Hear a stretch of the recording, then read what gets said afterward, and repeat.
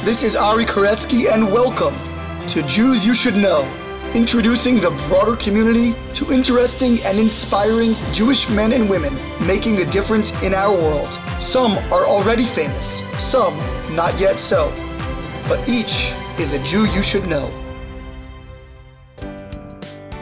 And we are back with another fabulous episode of Jews You Should Know. I am extremely excited about today's guest. Jonathan or Yonason Rosenblum, depending on where you read him and where you know him from, is really one of the great writers of the modern religious scene, at least in the English language. He's someone whose writings I have consumed in a variety of formats. His biographies, I've read quite a few of them, that he has undertaken, covering great figures in recent Jewish history. And he writes a wonderful weekly column for Mishpacha magazine, which I read consistently. And I really enjoy his thoroughly researched and beautifully articulated perspectives on a variety of issues. He is not afraid to take unpopular stances and to take the community to task when he deems it necessary, as we will discuss in our conversation today. But he balances that, as we will also hear, with a real championing of the community, of the ultra-Orthodox community. He himself lives in Israel and Jerusalem. He was a returnee of Baal Teshuvah to strict Torah observance, along with a number of his brothers, all of very high intellectual caliber, during the halcyon days of the 1970s and 80s. And he was a spokesman for the community in an official capacity for much of his career. So he has that unique balance of being a real insider and an advocate for his community while preserving a bit of a critical outsider's orientation. And that is all packaged together in the form of really solid and cogent rhetoric. As myself having a penchant for writing and a writing background, it's especially enjoyable for me to speak with people like Jonathan Rosenblum, as it was when I was able to speak with Rabbi Emanuel Feldman a couple of years back, and others in that category. And just a final personal note about this particular episode: in the intervening period between when we recorded, maybe a month or 6 weeks ago, and when I'm now releasing it, one of the Rosenblum brothers, who are referenced multiple times in the interview, passed away. He had been sick for some time. Rabbi Matisyahu Rosenblum. He was a brilliant scholar, someone who I had sort of tangential association with, but had a sterling reputation as someone who absolutely loved Torah study and, more importantly, loved teaching Torah to students from all different backgrounds. And so if there's any inspiration gleaned from this episode, we'd like to dedicate that to Matisyahu Yered Ben Feivel Yisrael. And speaking of dedications, a reminder as always that sponsorships are available. Email jewsyoushouldknow@gmail.com. Follow us on social media at Jews You Should Know, spelled out fully, on Instagram and Facebook. Jews You Should Know with the letter U on Twitter. Please subscribe wherever you're listening, whether that's Apple Podcasts, Spotify, SoundCloud, Stitcher, Google Podcasts. And please let others that you know do so as well, so that this podcast here can continue to reach more and more people within the Jewish community at large. And now, to our conversation with biographer, columnist, spokesman, and just all-around thoughtful Jew, Jonathan Rosenblum. We are here with Yonason, or Jonathan Rosenblum, depending on your language choice, a famous columnist and author and thinker in the Jewish world. How are you? Happy to be with you, Mari. It's a long time in the making, but good things come to those who wait. And as we do with all of our guests, we're going to take it from the top. Tell us a little bit about your story. I know I've read bits and pieces over the years and your many, many columns, and I know your accent also betrays your Chicago roots, but give us a little bit of the backstory. Okay. I mean, the truth is, some of this will be coming out in a book. I'm publishing a collection of essays soon. We still haven't settled on a title, but the first section is autobiographical pieces. I mean, starting with my late father. In any event, so I was born in Chicago in a hospital which no longer exists, but it did its purpose because not only was I born in that hospital, but my wife was also born in the same hospital. Not only was my father from a small town in Western Pennsylvania, but her mother was from the same town. So you can imagine when we met each other. Oh, my goodness. We only found this out I told her on our second or third date, you don't seem to be sufficiently impressed that you're going out with the grandson of the handsomest Jewish man in Sharon. And she said to me, Sharon? Sharon? What Sharon? I said, Sharon, Pennsylvania. Okay, anyhow, that's not the beginning of the story. Anyhow, I grew up in a suburb of Chicago, Highland Park. Nice place to grow up. Nice country to grow up. So would that be Highland Park High School that you eventually went to? Yeah. You know, when I think about the sort of idyllic childhood that I have, it's very hard to look at America even from a distance today and remember that it's the same country it once was. I mean, if people had political signs on their lawns, it simply didn't mean that you could no longer talk to them if they were not the same signs you would have put up. My parents didn't put up signs, but our lives were not obsessed about politics and the nature of everybody else's politics and so forth. Of course, you know, that came to in some ways a rude halt with the Cuban Missile Crisis. I'm almost 70 years old, so I was going to say I'd like to say that I remember that, but I don't. Good. You're lucky. It was quite a frightening time. And then, you know, in my childhood, the seminal event, you know, the one where you say, where were you on that day? Or when the music stopped, it was the Kennedy assassination. And where were you? Well, I was getting into the car to go back to school for the afternoon when I think we heard the first reports on the radio, and we had a school assembly. I don't know if he had been pronounced dead by then, but I assume that I kind of think that he had. And we were watching TV after Sunday school on Sunday when Lee Harvey Oswald was shot by Jack Ruby. So there was a lot of things to absorb in short order at that time. So high school was generally pretty good. I debated. Debate and the tennis team were my major activities. I had a calculus which proved that of the many people applying to Harvard in my class, it was probably the top-ranked high school in terms of national merit scholars at that time in Illinois, at least in our year. My kids asked me, I told my kids I applied to 5 colleges. I got into one, and they said, well, why was that, Abba? So I tell them, well, because every single college campus in 1968 went up in riots and flames. And each one of those, that rioting was always led by a liberal Jewish kid from the suburbs. And I was one of those kids. I got the dress code abolished in my high school, my senior year. So I was prime fodder for having led the revolution. Instead, I went to the University of Chicago and read the great books and have become more and more conservative with every passing year. As interestingly, we're a family of 5 boys, 4 who became religious and 1 who did not. But the one who did not, also a Yale-trained lawyer. What was the Jewish background in your family? Was it a traditional? Were you involved in various Jewish causes? Yeah. Listen, if 4 boys from one family become frum and live in Israel, it's not an accident. My grandfather was the president of the conservative movement in America.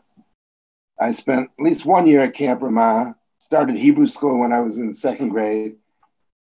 My parents always told us the most important thing about us was being Jewish.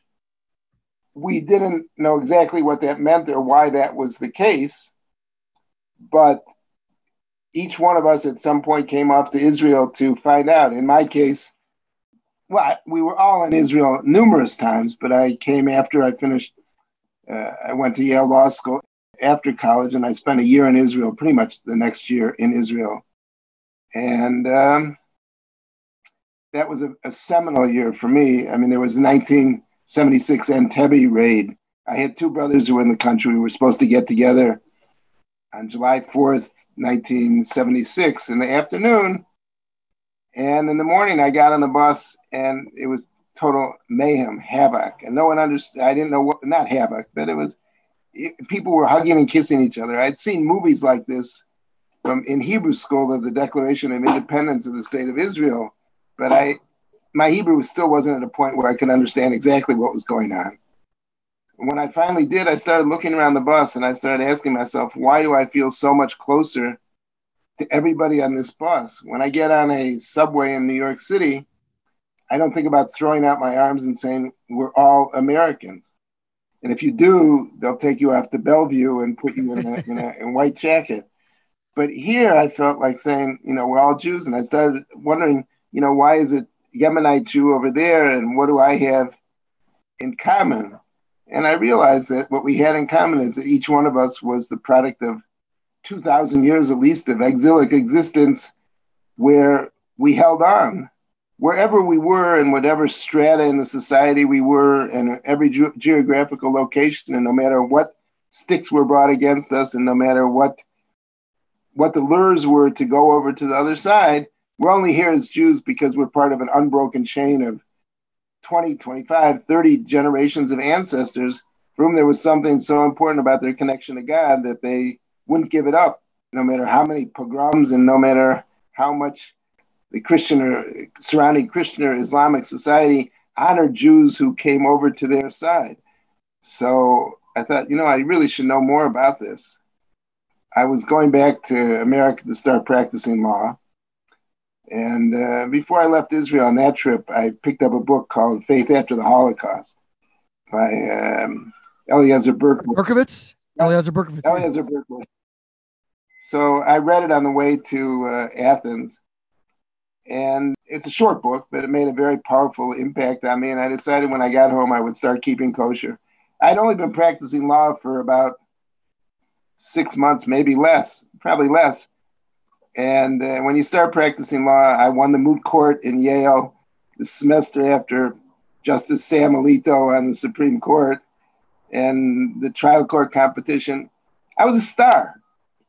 But you're not a star when you start practicing law. Your secretary knows everything more than you. You depend on other people. You're totally incompetent. Anyhow, I applied to rabbinical school at the Jewish Theological Seminary. After you started practicing law? Yeah. And that was good because when I met my wife for the first time at a Jewish United Front tennis night and told her I was a lawyer, she said she never would have married a lawyer, but I was going to become a rabbi. She was impressed with my idealism. And we came to Israel. I practiced law for 2 years. We came to Israel in preparation for going back to start at JTS, but we took our summer here as basically a honeymoon. And at some point during the summer, my wife said to me, don't you think if we're going to make Judaism the center of our lives, we should be around people for whom it really is the center of their life for at least a year? She wanted to stay, and we stayed. We're still on our honeymoon. She didn't get her trip to Italy, which had been promised to her on her way back. But I wouldn't recommend doing that now. I think the COVID counts are pretty high over there. Yeah, well, they're high everywhere. So in any event, I mean, on our first date, I told my dad the next day that I was going to marry her because she told me that she had spent a year in Israel after high school. And, I wondered how after I got back to Chicago, I was going to find a girl who was so involved with Israel and so forth. So I basically we went to Or Sameach. I stayed in Or Sameach for 2 years, 2.5. Then I went to learn by Rav Tzvi Kushelevsky and spent 10 years there. A little time in the mirror, or one Seder a day in the mirror for part of that time, but more or less 10 years in full-time learning. By that time, I'm 38 years old. I don't know what I'm going to do. I feel I have some talents, but I'm not going to get to the top of the yeshiva world. That was clear to me. And Rav Aaron Feldman, who you must know well from Baltimore, he had been my Rebbe at Or Sameach. He had been the Sandik for my oldest son. And he approached me one night in a minyan, which I'd never gone to before. And this is how my whole life has worked out, these lucky breaks. And he said, he's just been appointed the head of the new English version of Yeted Ne'eman. I didn't even know what Yeted Ne'eman was. I'd been to Bnei Brak once in my life. And he said, would I help him with it? I had helped him. I had edited a few books for him, The River, the Kettle, and the Bird, and The Juggler. And did you have a background in writing? Because it seems like your background is much more in rhetoric and logic and debate and law. But obviously you've become known as a writer. So, well, I published an article in the Yale Law Journal. I had a very good English program in high school, meaning that we all did better in college than we did in high school. I remember the essay I sent into Harvard. My high school English teacher flunked me on it. Today, that would be a subject of a federal lawsuit, but I didn't take it as if she meant to humiliate me. I thought that she wanted me to become a better writer. And I remember I brought her all my papers after my first year in college. And I said, I'm getting straight A's at the University of Chicago. She took a look at one of them and she said, but you don't write any better than you did in high school. Tell it like it is. My father was a good writer. And were you close with Leon Kass at Chicago? No. I'm not even sure if he was there at the time. I mean, Jeffrey Bloom, who was a good friend of mine, became a decade later, was a student of his. There were a lot of opportunities I passed up at the University of Chicago. I was just telling my wife about it. I knew what I was good in, and I took a lot of courses. I didn't get everything out of the university that I could have, that's for sure. And if Leon Kass was there, that was one of the big things I didn't get out of it. Yeah. But it would not have been the only thing. But I loved college. That was a good 4 years for me. And I did a lot of writing. I wrote at least 120-page paper for my senior thesis and a 70-page paper for my junior thesis. I did a lot of writing. I preferred writing papers. And you get better. In law school, you get better. Most good lawyers are pretty good writers. I wasn't great, but I got better, and you get better and better. Writing, I always tell people, it's not fairy dust. You weren't born that way, and it's not like somebody sprinkled some magical fairy dust on you. I was always a reader, a big reader, and I took criticism. That's one of the things, if you want to get good at something, you better be prepared to listen to criticism and learn from what people have to tell you. I mean, I was editing the Yated Naaman. I started to mention Rav Feldman left after 10 weeks. And suddenly I was the voice of B'nai Brak, to which I had been once or twice in my life. And I was the voice of Rav Shach, who I had never met. And I was about tshuva. I was interested in learning. I didn't know anything about Israeli politics, Israeli Haredi society, very little. I was living in a sort of bubble of my yeshiva and my learning. And it was a new world for me, to tell you the truth. For those unfamiliar, could you just explain a little bit what Yated Naaman was and is? Well, Yated Naaman was started by Rav Shach.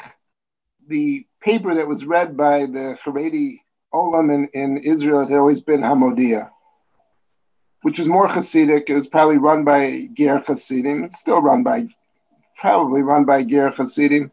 And at some point, Rav Shach wanted his own paper and was starting his own political party, Degel Torah. And Yated Naaman came into existence at the same time as Degel Torah came into existence. And then they decided to start an English version. It was only 3 pages in English and 1 page in Hebrew. And Rav Feldman and I used to do it in one night. I mean, but then it got bigger and bigger. I did it for 2 years after Rav Feldman, got up to a pretty good sized paper. Unfortunately, most of which I still did myself, which I remember we discovered somebody you may know from the writer Libby Lizebnik. Sure. And so I said to myself, oh, here's 2 pages I don't have to worry about every week. They're great. A real writer. She really is a writer. And I started doing columns by Rav Leff, which was a great schus. And we gradually built up things that it became. And through that, I also met 2 people who were going to become mentors for my life. Well, first of all, the Mevakrim, the people who had to censor the paper to make sure that the Baal Tshuva didn't make any terrible mistakes, were Rav Aaron Lopiansky, the Rosh Hashiva in Silver Spring, and Rav Elimeir Klugman, who's put out a dozen sforim, different things on Rav Shamshon Lefoil Hirsch, and they remain among my closest friends today and mentors to this day. And I also met Nosson Sherman from Art Scroll. And the person who probably was like a father to me was Rav Nissim Wolpin from the Jewish Observer. So when I left Yated after 2 years, I got another lucky break. Yated had been a lucky break. Rav Feldman came up to me and asked me, did I want to do this? Would I help him? And I remember at the time I got paid after Rav Feldman left and after it expanded to 16 pages, I was paid $1,200 a month. And I was so embarrassed because I couldn't tell anybody, I was still learning in Kollel full time. I did this, at the end of my 2 years in Yated Ne'eman, my wife came to me with a pair of pajamas and she said, "This is what people sleep in." Then she took me and showed me where my bed was. And she said, "This is where people sleep." I didn't have a computer. I had to take everything as it was written to a typist, get it back, proofread it, get it. You have no idea. It was like such a primitive operation. What year was this? This is in the mid 80s, late 80s? This is started in 1989. Yeah, like 1989 to 1991. So I met Art Scroll, and at some point, Rav Nosson Kamenetsky had been doing interviews for a biography of his father for many years, but it had nothing had come to fruition, and he wanted to show his donors something. So he had approached Art Scroll, could they find somebody to write an English version? This is long before Making of a Gadol. And the person who had been writing all the biographies at that time was Rav Shimon Finkelman, and he wasn't available for whatever reason. And they asked me, and some of the interviews have been done in Yiddish. I don't speak Yiddish, not surprisingly, but I don't speak Yiddish. And but I was very good friends with Rav Yaakov's grandson, Rav David Kamenetsky. And I said, I think I can do this anyhow. And they let me do it. And fortunately, it was a new type of biography. I'm trained as a historian. I was academically trained in history. And I didn't know what the formulas were for Gadol biographies, so I wasn't subjected to them. And it's interesting, probably the person closest to Rav Yaakov in the world was Rav Zelig Epstein, the Rosh Hashiva in Shara Torah. And at some point, I was asked early on in the book, "Well, did you know Rav Yaakov? Like this was some kind of psul." And Rav Nosson Sherman took me to Rav Zelig and said, one of the family members had said, "I didn't know his father. How could I write about him?" And I didn't, it was 3:00 in the morning when he said that to me, and I may have been ungenerous and pointed out that most of the biographies in history have been written by somebody who didn't know the subject of the biography. But Rav Zelig went far beyond that. Rav Zelig said, they consider something that's harmful is really good because you can listen to everybody without your own view of the matter. So you can absorb and you'll use whatever talents you have to create a picture which is not just limited to your own perspective, but you can share all these perspectives. And I found out how true that was because when I wrote a biography of Rav Moshe Sher, probably, 15 years later, 10 years later, I knew Rav Sher, Zecher Tzaddik Livracha, and I knew him well. And it was an impediment in some ways. I knew exactly what Rav Zelig had been talking about. So the Rav Yaakov was a big hit. And what's interesting about that book in particular is that I think among its genre, it's known as, say, slightly less hagiographical than some of its counterparts. A little bit more comprehensive and maybe forthcoming about the total picture of who the person was, whereas other books in that genre tend to be a little bit more unadulterated lionizations of some sort. Well, if you look in the introduction to Reb Yaakov, I set out very clearly what my goals are, and it's interesting because when I've had disagreements later about presentations of certain figures, and I look back at that introduction to Reb Yaakov, it's exactly what I meant to be. I said, the views here are presented not because they are necessarily the consensus views. It's because if Reb Yaakov was big enough to have a biography written about him, he was big enough that his opinions can be heard. And I want to present him in all his individuality, that he is exactly as you said, not as a formulaic figure. And I think that's what has really made my biographies, to the extent that they've been well received, and Baruch Hashem they have, is that I'm trying to present each one uniquely. You can't present Reb Yaakov Kamenetsky like you present Rab Dessler, certainly not like you present Rab Noach Weinberg. I mean, they're just so they're light years apart. There's nothing, and even though the greatness is in common, but the differences between them is overwhelming. And if you don't do that, I mean, in some ways, the best biography you sometimes see in Rav Aaron Lopiansky's eulogies, the ability to find the nikud of individuality. And I had taken a course on the development of individuality in college. It was one of the most important courses to me. And it was a theme that Rav Moshe Shapiro, Zecher Tzadik Livracha, whose shiurim I went to for 25 or 30 years, always brought out that a person has to know who they themselves are, and everybody has to be understood as an individual with a unique mission in the world. So, did you get pushback on that? No, the Rabbi Yaakov was just like people were just. They understood that it was something different, and the next book was a light one, the Lieutenant Birnbaum. I didn't fully appreciate it at the time because I did it in 6 weeks, so I didn't fully appreciate what a remarkable life story that was too. Then was Mike Tress, which was a different book entirely, but there's things about it that I think my favorite chapter in any of my writing is probably I found in the basement by Mrs. Tress file cabinet filled with letters from soldiers abroad had written to Mike during the war and from the DP camps. And I knew that if I didn't do something with these letters, they'd never be seen again. They probably hadn't been seen since they were written. And they told a remarkable story about the Jews in the DP camps and their mistreatment at the hands of the Germans and hands of the Americans, in many cases where the Americans were more interested in giving presents for their German girlfriends than they were in taking care of starved.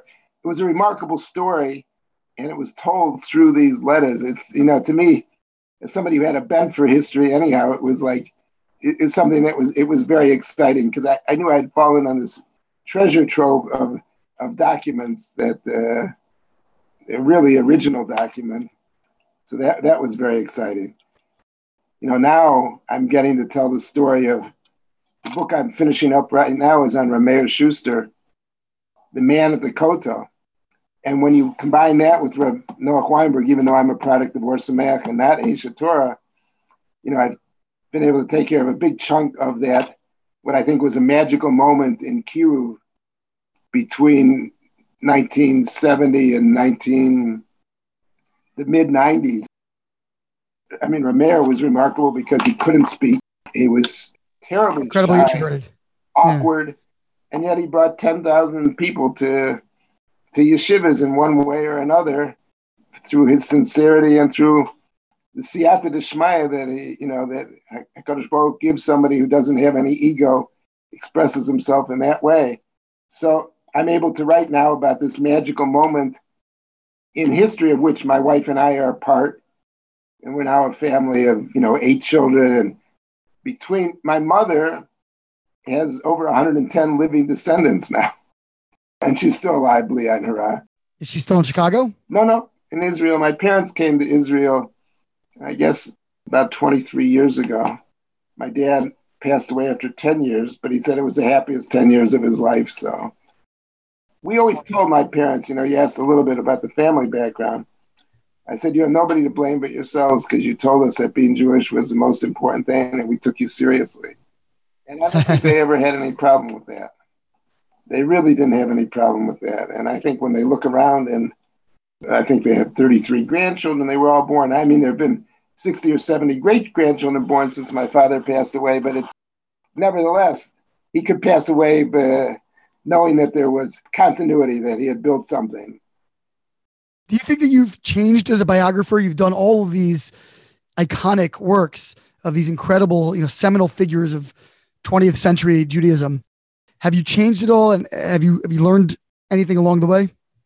Well, to tell you the truth, I'm not sure that Rabbi Yaakov isn't the best, but let's face it. When I did Rabbi Yaakov, I had left Yad Ted Neman. I had nothing else on my plate.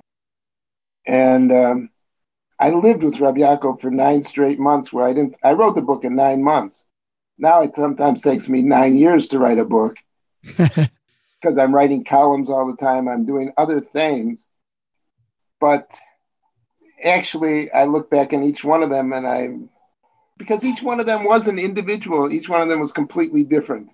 So I think in that quest, I sort of remain the same, but I feel the full immersion in Reb Yaakov, the chance I had to literally think about him every waking moment, obviously is going to make for a different kind of book. But, you do become pretty immersed. I see that each one of them in their time enters into me. My Divrei Torah at the table are based on them, their thinking, their sayings. With Rav Schuster less, but in different ways, they're very important lessons, maybe more lessons from Rav Schuster than anybody else that can be applied to each one of our lives. So I'm not conscious. Maybe somebody else, maybe you have to be outside of, maybe somebody other than myself who would look at them but I still think probably Reb Yaakov is as good as the most recent one. Well, outside of that one, do you have a favorite? Each one in a different, each one has something that appeals to me. I've only written about people who had something. I think somebody who read my writings would see that there's certain themes that recur, which are personal to me. Each one of these figures was obsessed with Kiddush Hashem, was obsessed with the image from Jews and what our behavior and the way in their different ways. The Kloisenberger Rebbe is one way, and Reb Yaakov's another way, and Rab Dessler. The beautiful stories about him instilling this obsession with Kiddush Hashem and his Talmidim, and teaching them, showing them. He would carry on discussions with the sash maker or the plumber in front of them, and then ask them if they understood what the discussion was about, to show them how he'd been trying to make a certain point for this person about how a Jewish rabbi behaves. Your favorite is always the one that you're working on then. But Rab Dessler is very precious to me. The letters of, being the opportunity to go through all the letters of Rab Dessler, though I did discover there were many more that I didn't see at the time. But I've been very blessed. It's a privilege to write it. But the new book that's coming out, the collection of essays, is mostly about unsung heroes, people no one has ever heard about. Neighbors of mine. I don't know what to call it, but a good title might be... How about Jews You Should Know? Maybe that. That's not so bad. I was going to... You know what? I'm just saying. For royalties, I'll let you borrow it. The first title we thought of was Ordinary Greatness, which is really a good title, an appropriate title, but when you have pieces on Reb Yaakov and the Manchester Rosh Hashiva and Rav Shach, the publisher wasn't eager to call it Ordinary Greatness. And then we thought about Learn from Every Man, because I say this book is really my tzava, it's my ethical will to my children. It really conveys the message I'd like to leave them, which is, learn from everybody you meet. And when you see the good about them, look for the good. When you find it, incorporate it in your life. And then I say this is, Rab Hutner says the verse Ish Lefi Mahalalo, which could be understood a person is judged by how they praise him, but he understood it as a person is judged by how he praises, whom he praises. Tell me who your heroes are, I'll tell you who you are. This is my book of praise. And that's another title we're thinking of, Songs of Praise. Anyhow. Well, what's interesting is that there's this commonality, as you said, there's sort of this thematic thread that ties together all of your biographies. And I think actually, as someone who reads your columns pretty assiduously, I think a lot of the times similar themes emerge there. These ideas of broadcasting the right image and a godly image in the world, and, being a light into the nations and even within our own nation. Why do you think those are such deeply embedded themes for you in your own character? Obviously, they must come from somewhere early on. Well, in part, it's the function of being a Baal Tshuva. I think it's one of the things that the Baalei Tshuva contribute to the world, because look, we have a big investment in the world we've joined. We bet the store on it. As I said to a friend of mine the other day, I can't believe how well it's turned out. As a young man, I expected to be the first Jewish president. So I had plenty of ambitions, but I just can't believe how well it's turned out. But as a Baal Tshuva, let's say I'm at an Aguda convention, I'm always listening to the speeches with two ears. One, the ear, my own ear, and how I'm hearing that as a person who's been a member of this community for 40 years, in these cases, probably 25 years, and how my relatives and my parents would hear this. I'm always conscious of the fact that there's a much larger Jewish world out there. There's a much larger world.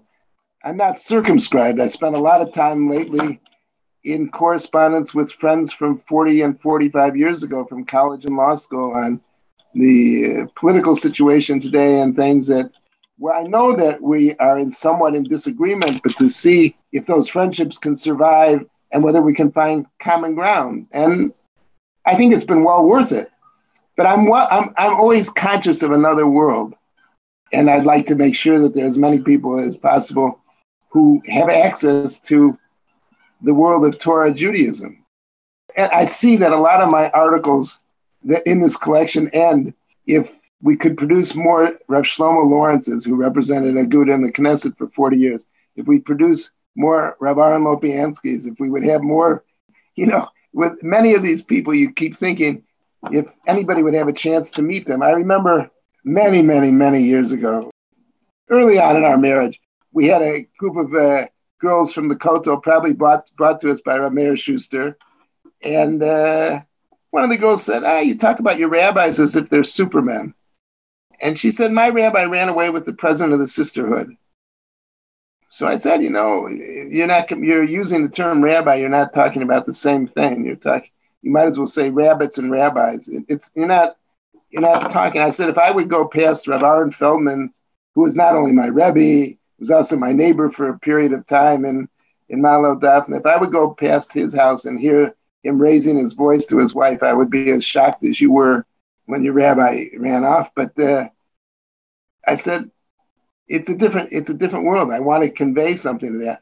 One of the the most important compliments to me I ever got is from my father. When the Rabbi Yaakov book came out, he said to me, now I think I understand much better the decision you made and the decision your younger brothers made. I didn't start this project of collecting these essays. Somebody else did it, and they came to me and they said, let's publish these. And the themes were all around lessons you learn along the way, most of them from within the community, but not all. I have Abraham Lincoln, I have Margaret Thatcher, I have George Washington as well, pieces that I've written on all of them. But I would like people to understand, my cousins and anybody else who I ever knew, that if this is the world you live in, you can understand why a person made a choice to live within this world and to give up. You mentioned Abraham Lincoln. I just read an article that the student government at University of Wisconsin voted unanimously to take down the statue of Lincoln on their campus. I mean, if I wasn't going to be president of the United States, I would have liked to have been president of the University of Chicago. I loved university. I loved college. I couldn't have been happier. Actually, I think their current president is actually one of the few iconoclasts in academia. That's exactly right. I mean, that is true. But that doesn't keep the students normal exactly either. I mean, they have no trigger warnings. They have no safe spaces. They will not allow speakers to be shouted down, or at least will take steps to prevent that. Jonathan Haidt, the social psychologist, said to me, he was in my youngest brother's class at Yale, and he said to me he would never give another penny to Yale, and he would not let any child go there. And I asked him, well, where would you let a child go to school? He said, University of Chicago or Princeton, because Princeton has adopted those standards. At least you have Robert George and people like that at Princeton. Learn by Robert George, right? You could get an education based on the ancient question, what are the conditions of human flourishing? To ask the big question. I wrote last week, which I think describes the current college, as I said, students who come into school, to come into university thinking they have nothing to learn, will learn nothing. Alan Bloom in The Closing of the American Mind wrote this many, many years ago. It used to be that students came in with a sense of discovery, a sense of a world that was opening up to them, a world that, that they were going to be amazed in so many amazing things. He says that was in many senses a repressed erotic energy, but he said, now my students come in so desiccated, so used up. That passion, the sense of a young mind blooming doesn't exist. It's really sad. But what's happening on the universities and the caving in of the administrators and a friend of mine wrote to me the other day. He said he's worried about neo-Nazis going around America. I said, you're worried about neo-Nazis. They're on the fringe. What about the mainstream institutions of American society, the press, the universities that have been so corrupted? The neo-Nazis, there have always been a few crazies, and sometimes they could be lethal. But the mainstream institutions have been so corrupted and taken over that the recognition of what it takes for a society to exist based on different values and how people can work these things out together, that's what's been lost. I don't know why we're not seeing a mass aliyah to Israel. There's definitely seeing an uptick, that's for sure. I want to explore your columns a bit, because I think what's interesting is that you have simultaneously been cast into sort of a role as public spokesman for, say, the Haredi community, ultra-Orthodox community, whatever moniker we want to ascribe to it. But, on the one hand, you're cast as this sort of public apologist for the religious community or for the ultra-Orthodox community. At the same time, you are a bit of a critic and an internal critic, and not afraid to raise problems and challenges and confront them head on. And maybe, again, that's that outsider mentality. But how do you perceive your role as a columnist? How do you sort of balance these two aspects of what you are? The first part of that, I've given up being a spokesman for the Haredi community. I mean, I had for 20 years a column in the Jerusalem Post, and it was a Friday column. As the publisher told me when I came into the paper, I was the first Haredi in Israel writing in a mainstream media outlet. The people were canceling their subscriptions 10 at a time. He said, any writer who can get 10 people to cancel in 1 week is obviously having a very powerful effect. My first column appeared, and this Haredi writer is citing Dante, and the Divine Comedy. People didn't know what to make of it. So, because I always had that advantage, is that whatever they knew about, I probably knew as well, if not better than they did. I'd been well educated. And that's why to see students not being well educated pains me, because I do feel I gained a lot from that. And then, I had an office that was supported by Agudat Yisrael of America, and which one that I had lobbied for to answer a lot of the charges which were being made at that time. But I've gradually moved away from that role by and large, because I don't want to be bound by it. I was able to bring out the best about the Haredi world in the Jerusalem Post because I always had the Mishpacha and Hamodia and other venues in which I could talk to the community straight on. In other words, I could not have done one without the other. Each one allowed the other. I wouldn't have just wanted to be a critic. I want to bring out what's beautiful about the community, and that's why I'm so excited. I said, the book that I'm bringing out now of essays is not the full gamut of human possibilities. All these people, in my mind, were extraordinary in one way or another. I want to, I learned from Reuven Leuchter too, another thing. You want to raise good, enthusiastic Jewish children. Let them see Hashem's world, God's world, is a good world. If you want to do that, just point out all the good that's around them. Point out all the great things, to look for it in everybody that you see, because it's there. And I'm very happy with that role. I love bringing out people. I also like to write about the Iranian nuclear deal and then a million other interests, because I'm lazy and I like to read, and it's easier than learning Gemara, and I'm better at it. But the two roles, each one of them that you know at one time, it's no longer true. I don't do too much of the apologetics, but it was because I had another venue in the Mishpacha that one was directed outward and one was directed inward. And they were both important to me. So nowadays you would say you really do view your role more as kind of an internal critic and someone raising the alarm on areas that need communal awareness or attention? I would not like to be defined in that way. And, I've also mellowed. Maybe my biographies haven't changed. My columns have probably changed. The first year I started writing in the Jerusalem Post was a year in which one of the big issues was the recognition of reform and conservative conversions here. And I wrote about the subject a lot, and I could be very rough, especially because I came from that world.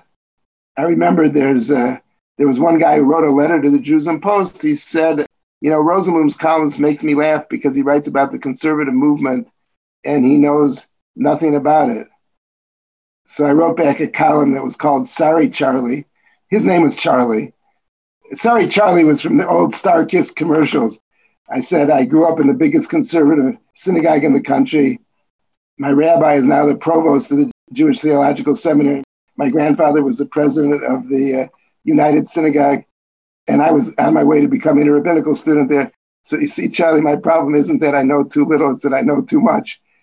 But a lot of friends said to me at the time, you're just putting people off. Don't be so sharp. And, you could learn from a Charles Krauthammer. Look he survived in the Washington Post for 25 years. And I started reading him when he was still a liberal. But he had a way of putting things with humor, factual. He could put things so that everybody would want to read him, whether or not they were likely to agree with him. That's really, I try to do that. Most of my columns are not internally critical. The criticism usually begins with myself. It doesn't, usually the best place to start your criticism is with yourself.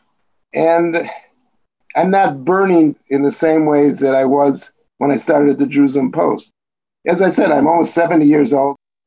I can't see giving up writing because I love it.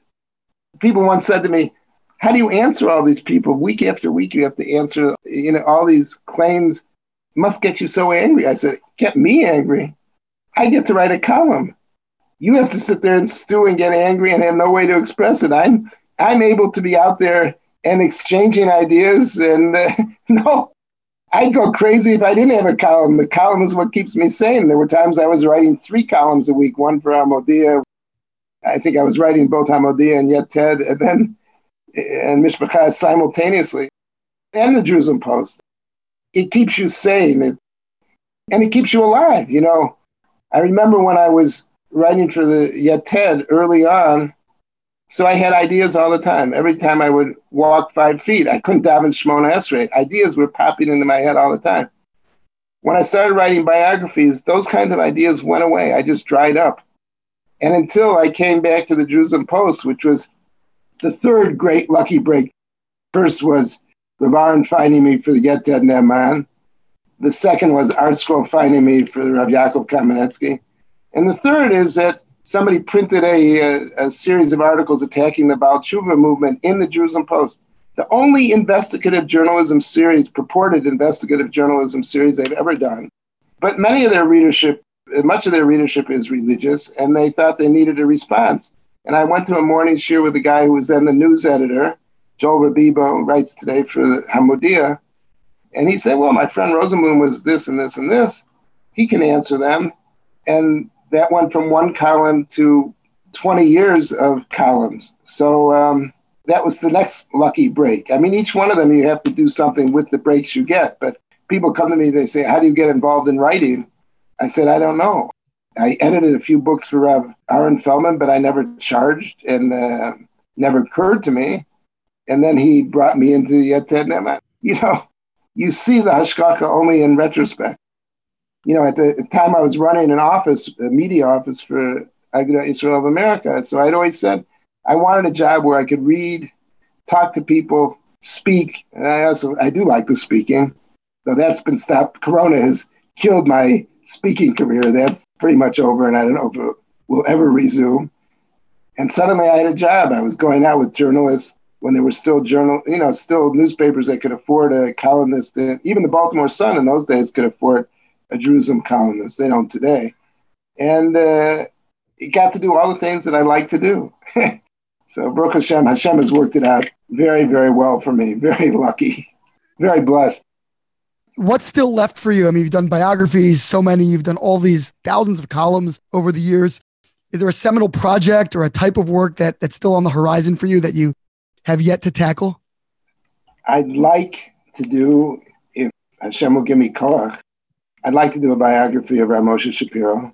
But, my kids tell me it will be very tricky, very tricky. They said, you've never worked with an Israeli gadol before. Because what? Because his views were so unconventional and politically? My kids imagine that it will be tricky. And it would be a huge project. I mean, I think there are between 16 and 18,000 shirim. Now, I wouldn't undertake to listen to all of them because I went to enough of them to know that it would not be an intellectual biography in the sense that I would be bringing Rav Moshe's ideas to the world. That's not for me. There are much bigger, 1,000 people who would do that better than I could do that. That wouldn't be me. I'd sort of like to explore all the different ways in which he was mashpia on the world through contacts in Russia, through the Balei Tshuva, when he was the Rosh Hashiva at Or Sameach, through the small groups of Talmidei Chachamim, through the Israeli Balei Tshuva, which he drew to him and he supported through his efforts in Kiruv. I heard him once say that we didn't come into the world to just move around the furniture. And I'd like to sort of explore the ways in which he didn't come to just move around the furniture. Now when the world has gone so, everything seems to be loony. The world that my generation and I grew up in has simply disappeared. I'd sort of like him to be here. We appreciate how much we miss him because there's nobody to explain it to us. He would give kind of an intellectual or theological framework for the trends of reality. Yeah. Well, I think there's one basic principle. So there's two ways you can learn the truth. You can either apprehend the truth directly, or you can... Because I'll say that until you make a mistake in something, you don't really learn it. Sometimes the other way to learn the truth is to see that the falsehood is bilti efshari. It cannot go on like that. This will lead us into an impasse. You see it in so many areas in which things that look like they were headed in one direction come back on their own contradictions. And since I spent a lot of time thinking about university campuses, so I see that there, but in so many other areas where the self-contradictions become apparent. And this was something that he was always talking about. How does Avram take the schar shel kulam of the 10 generations that passed between him and Noach? Because they all erred in a way, and he learned from their errors, and because therefore he takes the schar of all of them, because he learned what was the truth from their errors. So it's a very useful perspective on the world in which we live, that at some point you just reach a conclusion, this can't go on like this. Sanity must be restored. Sanity must be restored. Well, it's a good way to end. Jonathan Rosenblum, author, columnist, speaker, at least sometimes, and a real great Jewish model for the world. Thank you so much for joining us. Thank you for having me. It was really a pleasure. I enjoyed it immensely. This has been Ari Koretsky on Jews You Should Know. Please visit us at JewsYouShouldKnow.com and subscribe at iTunes, Stitcher, or wherever you consume podcasts. Find us on social media at Jews You Should Know. If you'd like to become a supporter of this podcast, we would greatly appreciate that, and you can do so by visiting patreon.com. That's patreon.com/Jews You Should Know. Finally, if you have enjoyed this podcast, please leave us a review so that we can continue to grow and introduce many more people to Jews You Should Know.